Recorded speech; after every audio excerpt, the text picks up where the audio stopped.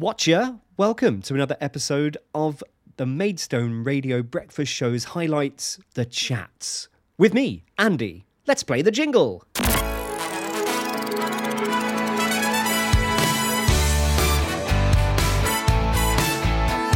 So yes, welcome all to another episode of The Chats. We continue our conversations with different political parties from Maidstone. This morning we had a bit of a double whammy, so later on there'll be another episode released with the Conservatives, but now it is all about the Labour Party. Maureen Cleator, God love her, came into the studio just before heading off to work, and this is what she had to say. Harry Styles and As It Was here on Maidstone Radio's Breakfast Show. My name's Andy, with you through until 10 o'clock. And now it is time for our first of two guests this morning. All week long we've been talking to members of political parties from around Maidstone. And this morning we have been joined by Maureen Cleator, who is the leader of the Labour group on Maidstone Borough Council. I got there. I used my words. Morning, Maureen. How are you? Morning. A bit hot and bothered like everyone else, but I'm here. It's interesting. Everybody said that when I asked how they are. It's all a bit steamy, particularly in this studio. Obviously, first off, we know full well that there is a leadership race up in London for number 10 and for the Conservative Party. Are you relieved your party isn't having to do the same thing? Well, my party's been through that and elected our leadership, and I think probably we're made a better fist of it than the Conservatives are at the moment. But the difference is they're in government, and while we're distracted by this, the country needs to be running. And, you know, you have Priti Patel, you have Dominic Raab not appearing before committees. They need to get on with it. They need to get on with it. So do you feel that Boris has resigned at the right time? No, he should have gone earlier. He should have gone earlier. Absolutely. And do you think he should be? Do you think he should still be in number 10, or do you think he should have, or a caretaker PM should have come in? I would have preferred a caretaker PM, because this whole thing is a distraction. No work is getting done. How the Conservatives pick their leader is up to their rules. I'll be very interested to see the televised debate. But in my opinion, if you've been part of that cabinet, then you are responsible for keeping Boris Johnson in power for that long, including all the issues on integrity and honesty that, you know, members of the public have been so angry about while, you know, we've been going through major trauma and troubles. One of the things that's really confused me when I've been watching the news is that the Labour Party tabled a motion of no confidence in the government, which was voted down, and then the government themselves put a motion of no confidence against themselves. What's going on there? That makes no sense. The vagaries and workings of parliamentary democracy sometimes, I think, for the general public, just, you know, blow their mind away.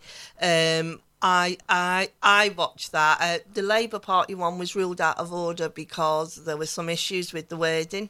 Right. And then the Conservatives, is my understanding, and I am not a parliamentarian. If you ask me, I'm a trade unionist. If you ask me my branch rules and my union rules, I can tell you chapter and verse. But my understanding is that the Conservatives put that forward so one couldn't be put forward again. I leave them to it, because having listened to the goings-on in Parliament over the last couple of days, where the two Alba MPs were asked to leave the chamber, I let's put it this way: if we behaved in work the way they do in Parliament sometimes, I think we'd all be on a disciplinary. Well, perhaps. I mean, it just feels quite hypocritical. And on that line, we've had, at the beginning of the week, 11 candidates stand for Conservative leader. Almost all of them, apart from Rishi Sunak, who was saying we should have tax cuts. And they've all previously voted for tax rises. So are the Tories hypocrites? I think in some cases, yes. I think this is about a lot of the 11. I think it's not about them wanting to be leader. I think it's about them jockeying for positions for whoever gets elected to put them in their cabinet. But I think if you've been in the cabinet with Boris Johnson and not challenged him and not held him to account, then you are as culpable for the mess that we are in as a country as he is. So in that case, in terms of tax rises or tax cuts, which one would Labour be supporting? I think we need to have a look at the books, to be quite honest. And I think it's no use taxing the likes of ordinary people like myself who works, like yourself. You need to look at where the tax burden falls. There is people making millions in unearned income. So, I mean, the lovely Mr. Wilson, who has been a major landlord, he would have paid no tax on the rental income from those properties he has. We have people who are, well, let's be quite honest here, even members of the cabinet with non-dom status in their family. So they don't pay their requisite tax. We need to be taxing the people equally. It's no use always hitting the people at the bottom, which is the ordinary working man and woman. The tax system needs to be fair. We need to close the loopholes, and we just need to tax everyone fairly, because if everyone paid tax on their income, then actually we'd all pay less tax because the burden would be spread fairly. Okay, well, it's interesting that we're sort of trying to figure out what should happen. Do you find it quite frustrating that there isn't sort of clear details coming from Labour leadership about what your party's policies are? I think we've been quite clear, over the period of the leadership under Keir Starmer and Angela Rayner. The problem we've got, though, we can say this is what we want and we believe in, and they're out there, you can go and look at them. The problem we've got is we're hitting a moving target because there is so much disingenuousness about what's coming back. I'd personally like to see a Prime Minister's question time where you get a question asked and you get an answer. And we don't get that. And to be quite honest, for the general public, when you speak to them, they want an answer, and sometimes the answer is yes or no, and they'd accept that. So I think for us, it's a bit like, and we need to see the books, because I'm not even sure what state those, if you like, those books are in, for us to then say, right, this is the state of play, this is what we want to do. But we're clear on major issues. You know, we want to have better education for people. We want to have resources targeted where they need to be. Where Labour are in government, for example in Wales, then there is the difference that is made in social care. If you look at the metro mayors in Manchester and Liverpool, for example, there's no rail strike in Liverpool because that's under the auspices of the metro mayor, and they have negotiated and settled a fair deal, and transportation is working. But there is a Labour mayor in London, isn't there? Sadiq, yeah. Yeah, Sadiq Khan. Yeah, but there's a certain amount of government oversight as well. And in terms of Transport for London, the funding for that is different from where it's done in Merseyrail and in Manchester. So it's all, to be quite honest, part of the problem is this mixed economy.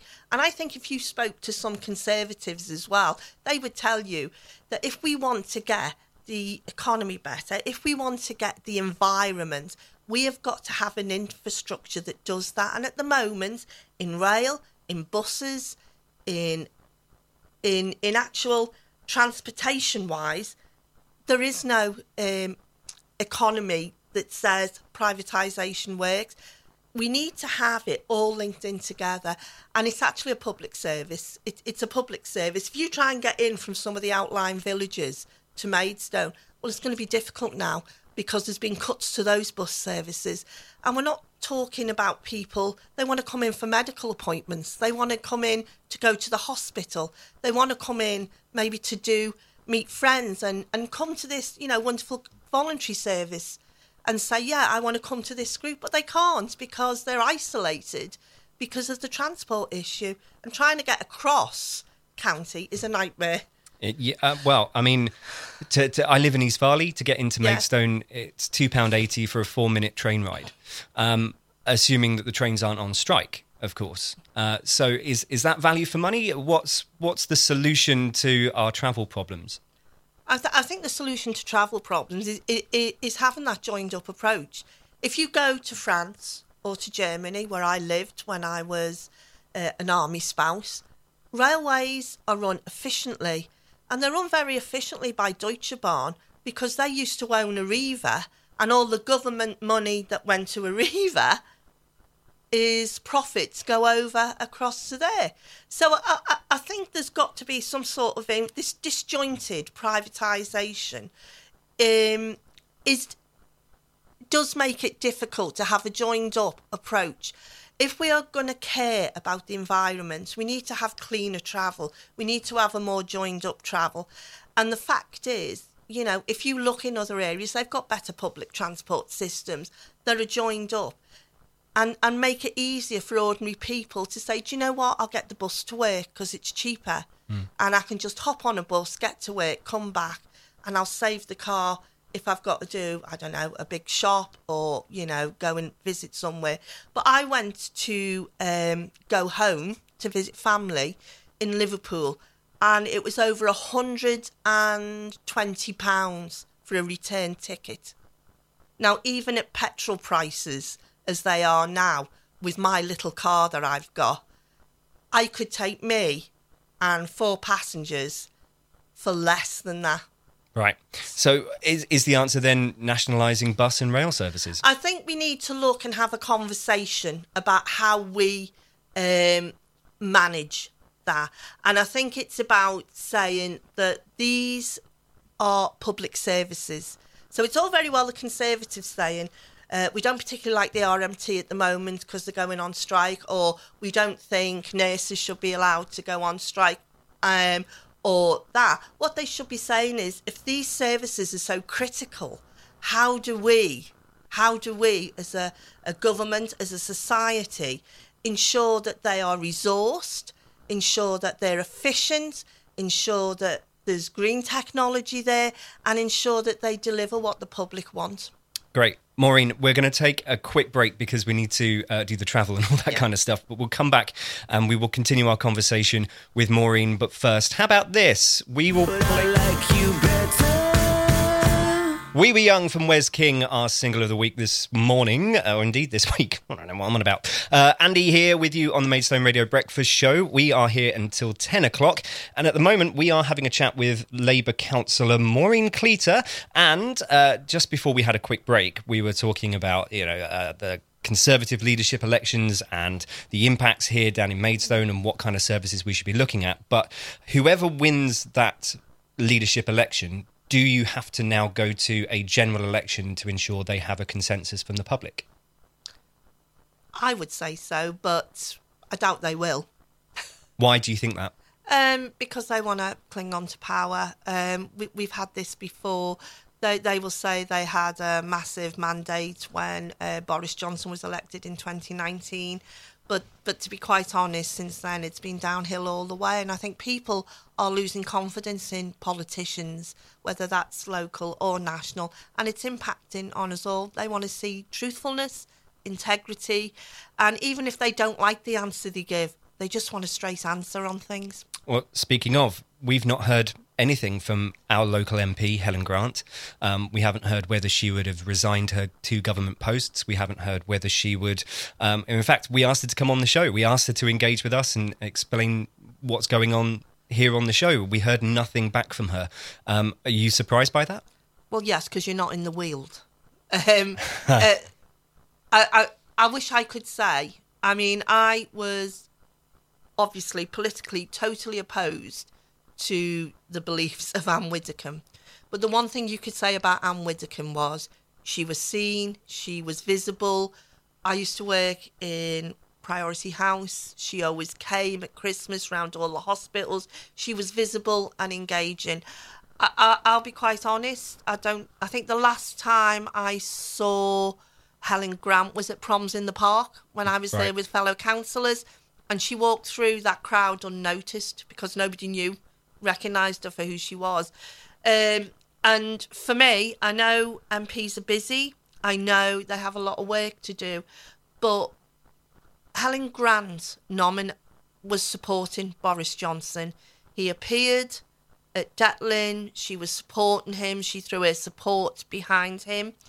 I've not heard one word of criticism about anything that Boris Johnson has done.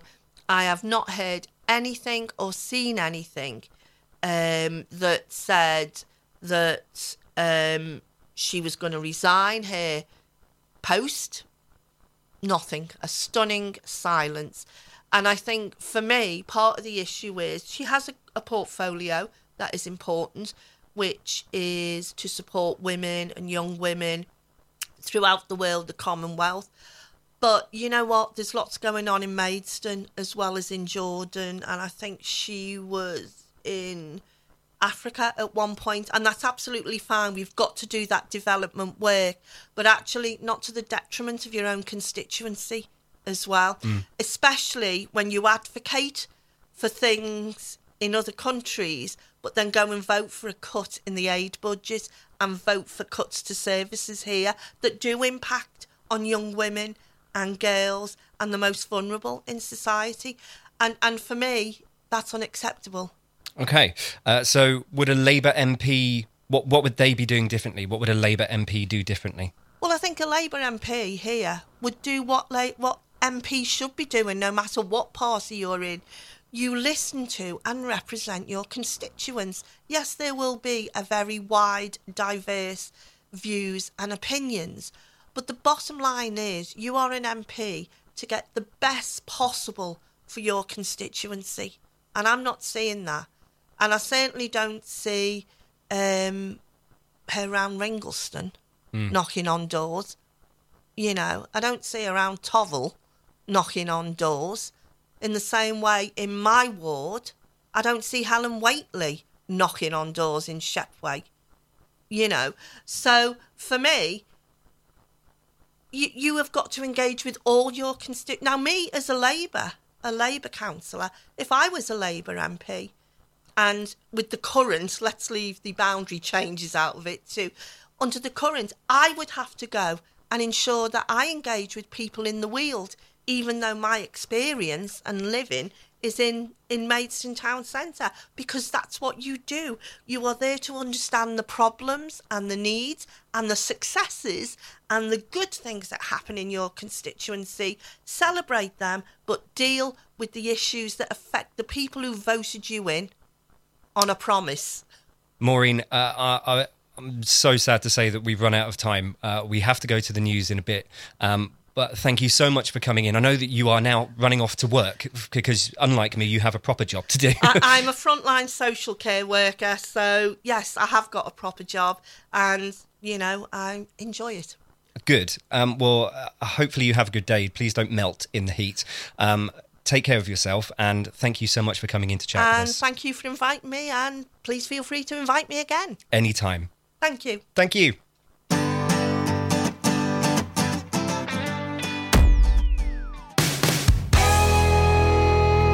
Wasn't she lovely? Off to work she goes. Maureen, thank you for coming in and having a chat with us. Maureen Cleator from the Labour Party talking to us live this morning.